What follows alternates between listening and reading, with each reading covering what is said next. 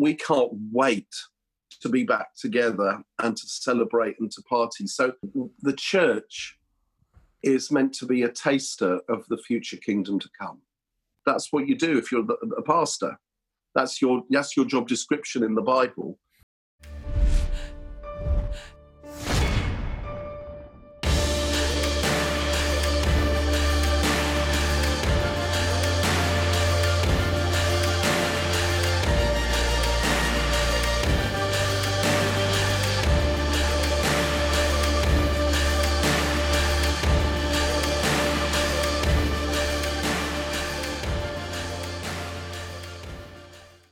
Welcome once again to the amazing series of What is Church, as we explore that big question with different guests.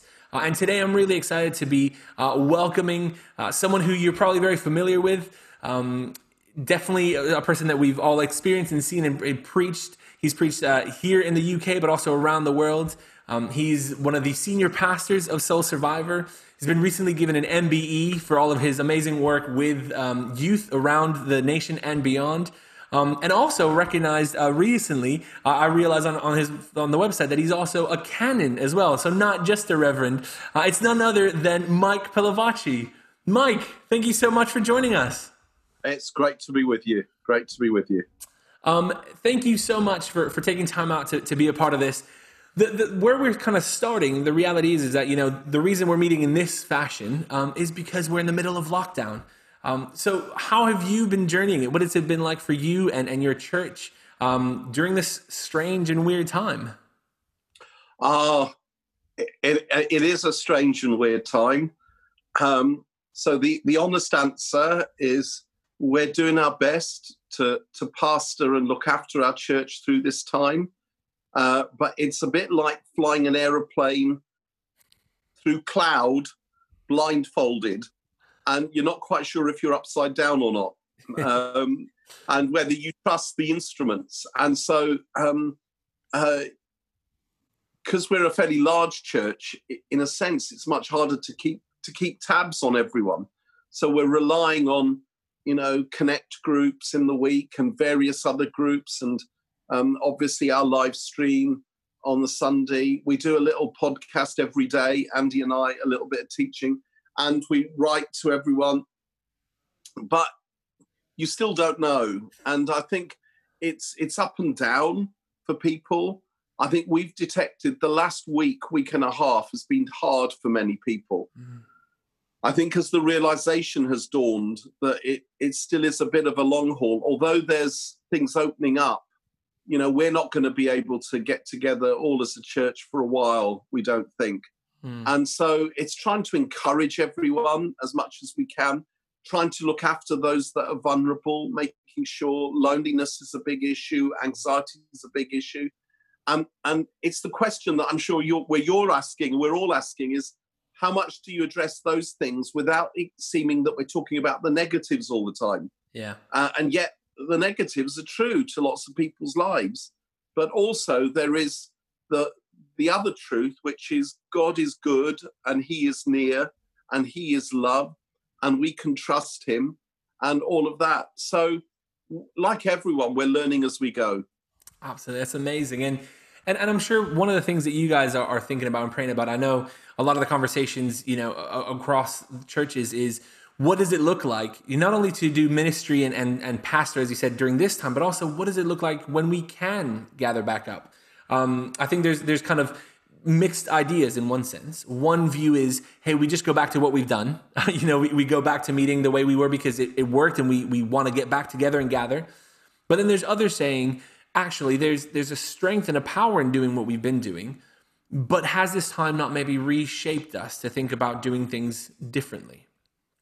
And I wonder what that means to you. Where has y'all's thinking been to, is there a change afoot in terms of how you gather, in terms of what is church for you moving forward? I think I'd be right in the middle of that argument, that discussion. I think, first of all, none of us knows. None of us knows.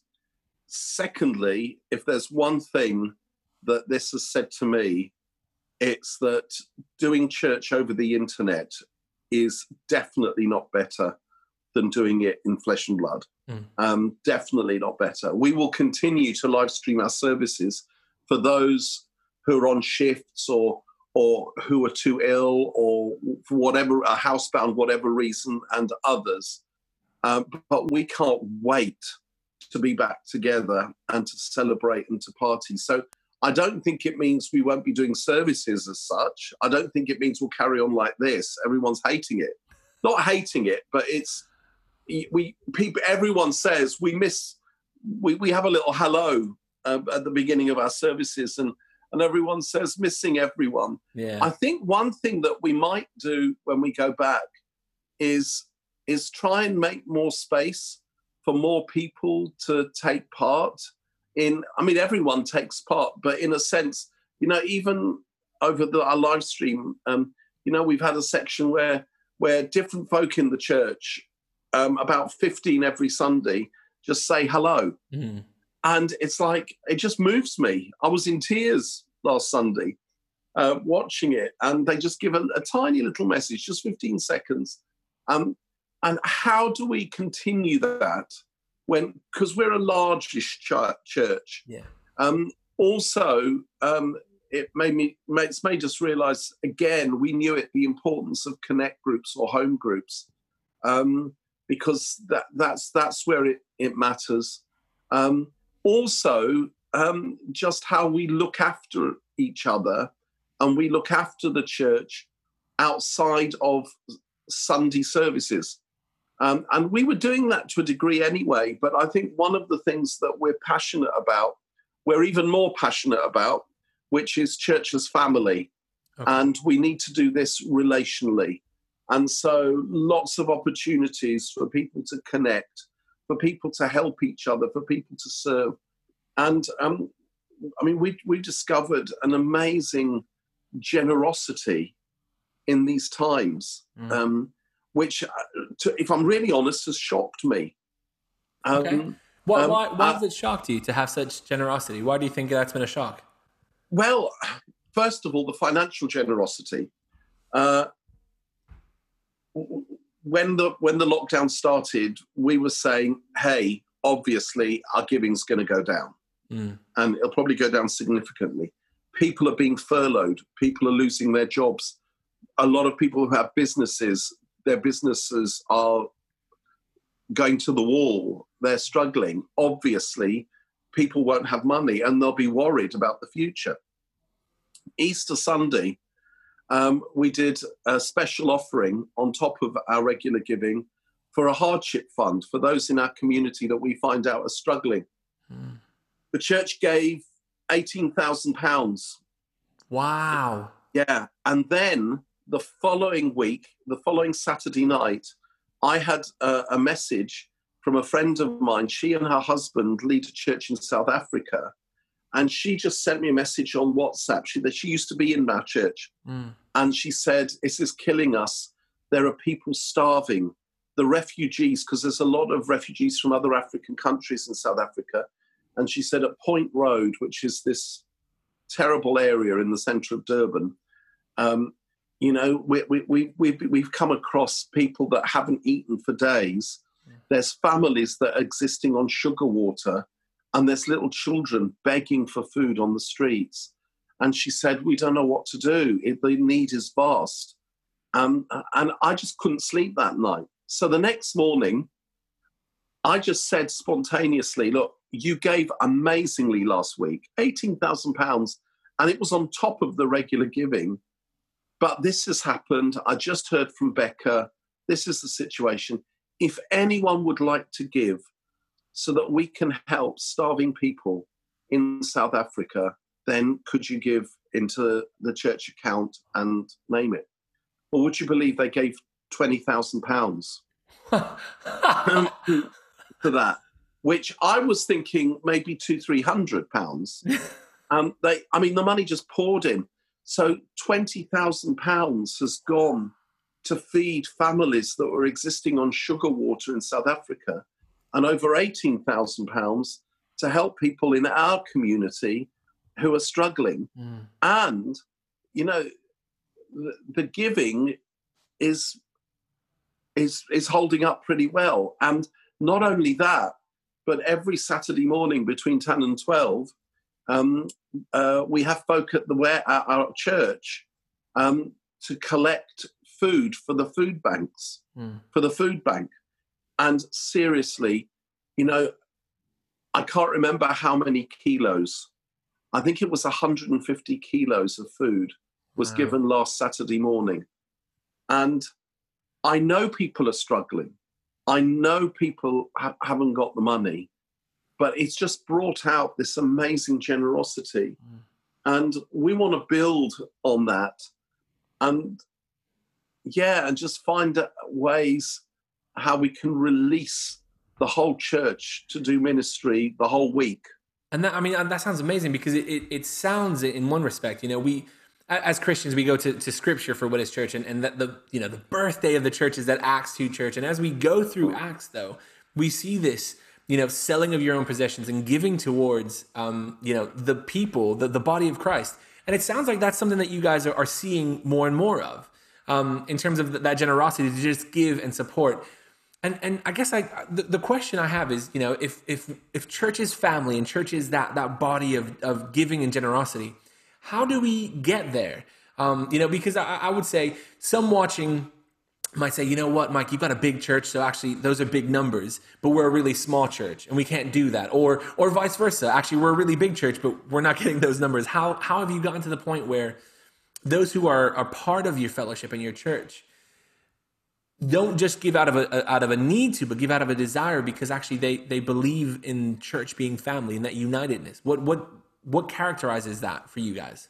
Well, we've been trying to have that as one of our core values for a few years now.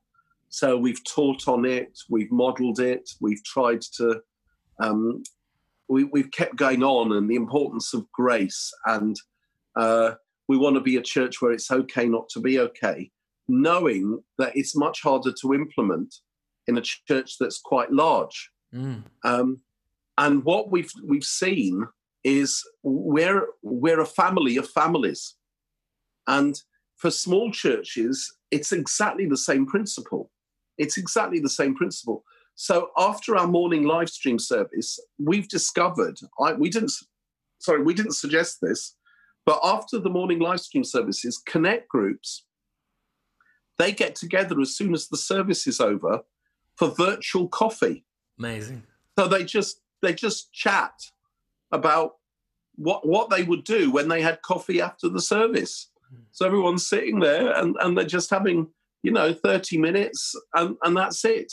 And it's like, oh, wow, that says that it's gone deep. People are cooking for each other and leaving things on people's front doors and things like that. And I think it's, first of all, what you just said, the end of Acts chapter 2. That's what church is. When the Holy Spirit comes, everyone devotes themselves to the apostles' teaching, to prayer, to breaking of bread, and to fellowship. And they sell their possessions and give to anyone who has need. And they gather together, all the time. And that's not just for religious meetings, but it's also to party. It's also to celebrate occasions. And it's a long-term thing, whether it's a big church or a small church. I think it's about being intentional. Number one, we teach it. This is what the Bible says. Church is family. It's all over the scripture. Number two, in the leadership, we model it. So if I teach it and I'm not living it, then no one's going to do it. Yeah. And we have to model it. And then we have to keep encouraging it. What you celebrate, you replicate. So we're going to tell stories of, there's these connect groups, they're meeting for virtual coffee after. Guys, you gave £20,000 for folk you didn't know. Thank you. That means so much. This is what so-and-so's doing. Let's interview so-and-so on the live stream. It's doing that, and it's being consistent. And then it's providing opportunities where people can connect. And I think it very much part of it, it's not just having people having lots of meetings, but it's having people going deeper. And we need to give people permission to go deeper. Because I think we live, if I could just say this quickly, sorry, I'm going on a long time. No, it's great, Mike. Thank you so much. We live in a world where there's so much shame, secret shame. And we live in a world where, people have said, this younger generation has no concept of sin. A friend of mine said recently, that's not true. If you look at social media, they have a great concept of sin, a huge concept of sin. What they have no concept of is redemption. Wow. So someone gets something wrong and they're finished. They're slammed. Someone did something 37 years ago, and when it's discovered, they're shamed, they're out, they're finished. The Christian gospel is a gospel of redemption and forgiveness and second chances and third chances and fourth chances. And so we want to teach that, but model. We want to be a church where it's okay not to be okay. So we as leaders have to be prepared to be vulnerable about our own questions, our own doubts, our own failures, our own struggles. And that releases, because when we do that, folks say, you see my colleague, Andy Croft, who I lead the church with, he's always been a high achiever. He got a first in theology at Cambridge. He's a genius, everything. And then about 4 years ago, 4 years ago, he started for the first time in his life getting anxiety attacks. By that stage, he had 2 children, and trying to do everything perfectly and succeeding at everything when you've got 2 little children and he started getting anxiety, and he had to have time off while he dealt with it, and he got counseling and all of that. When he came back, he preached, and he did the first bit, I knew he would do this. He researched thoroughly, and he taught brilliantly on what the Bible says about anxiety, what psychology says about anxiety. And then, to my amazement, he said, and I'm not talking about this as someone who's through it. I'm going through it right now. Wow. And he said, the cause of my anxiety, I discovered, is I've equated success with love all my life. So I've always pushed myself to be successful, and failure equals rejection. And I couldn't keep going like that. And he said, the honest truth is, before I got up to speak, while we were singing the last song for the offering, I was sitting there and I was thinking, before I got up to speak to you, if I don't do well, they won't love me. He said, so I'm not talking as someone, I'm through it. It's not theory. A few minutes ago, I was full of anxiety. If I don't speak well, they won't love me. And I was like, at first I was horrified that, what are you doing? And then, the next few weeks, we had so many come and say, that was such a relief. If he could be honest, I can be honest.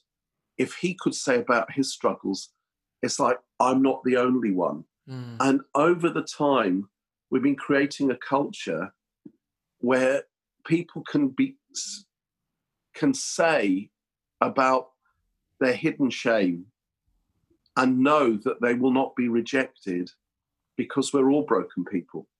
So it takes a while to get there, but you have to know what the prize is, and it's a marathon, not a sprint. Yeah, no, that's amazing. And I think that's really so important, because I do believe, I didn't grow up in a Christian home myself, and I've came to faith in the States, and that moment of being able to recognize that you can open up and share and not be judged.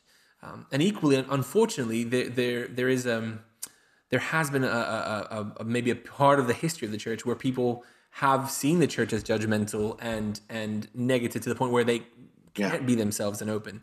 And so that's a real, I think, if I'm hearing you rightly, part of what is church is, being that family, but it's being an open and honest family, which is a challenge possibly for all of us, really. In our own families might not be as open and honest, but we have to encourage that openness. One of the things that you said earlier as well, which I found really interesting, is that it's not just about gathering for biblical reasons or scriptural times, but you use the word to party together. Do you want to unpack what that looks like and what that means in terms of being the church? Well, I think we're called. The church is meant to be a taster of the future kingdom to come, and what is the future kingdom going to look like? A party. It's going to be a celebration with the Lion of the tribe of Judah, who appears as the Lamb who was slain right in the middle. And the parable of the prodigal son, when in the father's house, when the older brother came near the house, he heard music and dancing. There was music and dancing in the father's house. There is rejoicing, says Jesus, in heaven over one sinner who repents. In Zephaniah 3:17, it says, he, the Lord, will rejoice over you with singing. And if you look at the Old Testament, God instituted celebrations regularly throughout the year. The songs of ascents, Psalm 150, praise the Lord with everything that has breath, praise the Lord. And they would celebrate and they would party and they would remember. And we have the King among us. We celebrate, we celebrate the pearl beyond price. And so we're called to practice what Richard Foster calls the discipline of celebration. So what we do is we'll have, partly because I love food, but we'll have food. We're known as the church that eats a lot. We eat together. And because that's a fellowship thing, we celebrate people's achievements. We have a couple of home groups, connect groups, which are recovery groups for folk who are recovering from alcohol addiction or drug addiction or gambling addiction or pornography, whatever it is. And I'll just give you an example. I was told before one service a while ago by one of the leaders of one of the recovery groups that there was a lady, I'll call her Alice, and that day was the first anniversary that Alice was alcohol and drug-free. And so in the notices, she didn't have any warning. There were 700 people in that service before we split into 2 morning services. And I said, we celebrate people's achievements in this church. I said, Alice, stand up. And she stood up like, what's going on? And I said, I want you to know that this is the first anniversary today that Alice has been alcohol and drug-free. Immediately, the whole church started clapping and cheering, and they wouldn't stop. And I looked at Alice's face as she just heard the cheers of her church family. And it just went on and on. And here's the amazing bit. The following Wednesday, I had an email from another lady in our church, and she wrote, you will not believe this, but on Sunday, I brought to church for the first time ever my stepsister. She had never been to church before. And when you did that for Alice, she turned to me because she was, you couldn't have known this, she is 7 months free of alcohol abuse. Wow. And when you did that and everyone was cheering, she turned to me and she was crying and she said, is that what you do in your church for people like me? You celebrate people like me. And I want to shout out loud and clear, yes, we do. That's exactly what we do. And that's what it means to be a family, to be, in a nuclear family. When it's someone's birthday, everyone celebrates. When someone passes an exam, you celebrate. When your kids do well at their GCSEs or their A-levels or whatever it is, you celebrate milestones. Well, we should be doing that as a church family. And that's the joy of being family. You know what Paul says to the Romans? Rejoice with those who rejoice, weep or mourn. Weep with those who weep, sometimes translated, mourn with those who mourn. And we're called to do both. Absolutely. I was about to say, because I think there is that sense of being able to party and celebrate with people, but actually, if we're being family, if we're being, proper and open and honest, and even in those difficult times, we're going to come alongside each other in those rough moments as well. Yeah. It's amazing. And have you found that, obviously, it was 1993, I believe, that you started Soul Survivor with 11 other people, I believe. Yeah. How long, how did you guys maybe hear from God that actually that was going to be part of what you felt was going to be on your heart to create a space where it's okay not to be okay, to do life as family? And how long has it taken to get to that point for you? Oh, gosh. You know what? The danger of getting old and looking back is you can sanitize it all and dress it up and make it look. The honest truth is we didn't know what we were doing. And what it was I was the youth pastor, the youth worker at a church in a village near Watford called St Andrew's Chorley Wood. And I just noticed that there were loads of unchurched teenagers who were completely unchurched, for whom church culture was alien. And it broke my heart. And it was like, why don't we try and reach out in Watford to do church in their culture? And so there was 11, including me, when we started. Oh, wow. And I remember we didn't have a clue what we were doing. And so it was like, well, where are the kids? They're at school. Oh, why don't we write to the head teachers and see if they'll let us do an assembly? And 3 or 4 of them, crazy that they were, they did. And then we started a cafe for the teenagers that was free, with karaoke and music and game, all sorts of stuff. And they came and we got to know them and we listened to them and we served them, and they started telling us their problems. And then they started saying, you're Christians, aren't you? Yeah. You meet on a Sunday, don't you? Yeah. Could we come?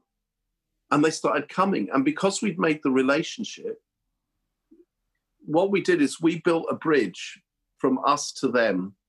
We walked over the bridge to where they were, and then we walked back with them.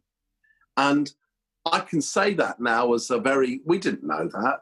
We didn't know that. And lots of it has been, I could write 2 books. One would be all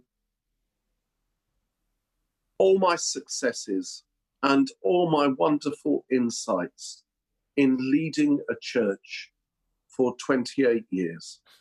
I could write another book that would be probably a little bit bigger, that would be all my failures and all the messes I made and all the mistakes in leading a church for 28 years. And the truth is, there's a bit of both. And we did it as a team. And we didn't articulate it at the beginning, but we did do it as family. But it was instinctive. And it's only more recently that we've thought, actually, we need to work out. We need to not work out, but we need to articulate our theology for this and our practice for this, because that which is instinctive for us might not be instinctive for other people. Absolutely. So that's what we've been working at, because you have to communicate values and you have to be intentional about creating a culture. So that's it. So most of it was by accident, to be honest, and lots of mistakes. But I Loads. think with that, though, and kind of drawing on one of the things you said earlier as well, is that you're in creating an atmosphere which is family based. There is a lot of grace, but that grace is also offered not just to people who are visiting, but also to each other. You know, as a team and as a family, you're stepping in, going, "Hey, we're going to try something. It may fall flat on its face, but hey, praise God, we're going to move forward in it." And I think that's very special and quite unique because that's not necessarily always the case in every place of work, and not every church either, unfortunately. Yeah, no, that's right. That's right. And yeah, it has to start with us. And certainly the last 15, 16 years, I have been working with my best friends. You know, they're my family, the team, and I love them. We love each other. You know, with Andy, for example, you know, we're joint senior pastors, so we need to agree on everything. Everyone said that will not work, but it works wonderfully, and we love to prefer each other and cheer each other on, and we have very different gifts. And you know, I'm single and living on my own, and since last Saturday, they've adopted me into their family. So I was spent yesterday afternoon with Beth, his wife, and their 4 little boys, you know, reading stories and playing Thomas the Tank Engine and, you know, all of that stuff. I just loved it. And that's what we do, not in order to say, oh, we're modeling this, but that's because I couldn't do it any other way now. And it's the same with others on our team. That's awesome. And I have to ask a question, which the opposite side, I guess, maybe those who are a little bit more cynical, who might look at it and say, well, actually, in doing it with your best friends, are you isolating those who maybe don't see the way you see or agree with your specific view? Have you ever found that tension or that rub in saying, actually, we're going to move forward in family, and that means that we can agree, but that means that we can also disagree. And how do you navigate that journey? Yeah. Oh, well, first of all,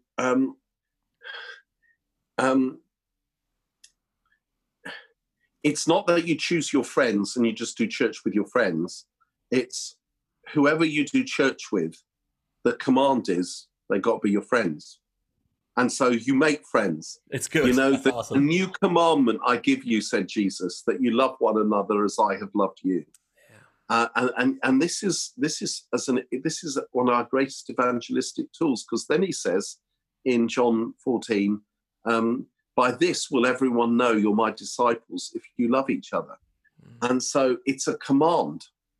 It's a command to love. It's a command to have deep relationships. And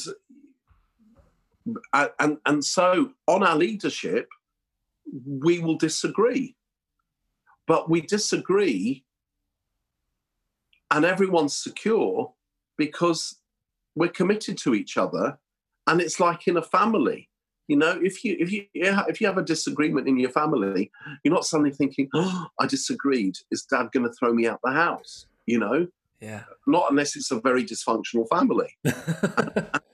and so we'll disagree, but it's like, well, of course we will.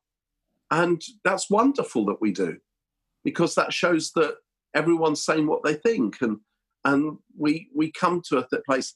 So I think in leadership, you have to love and serve everyone. That's what you do if you're a pastor. That's your job description in the Bible. But you've also got to lead.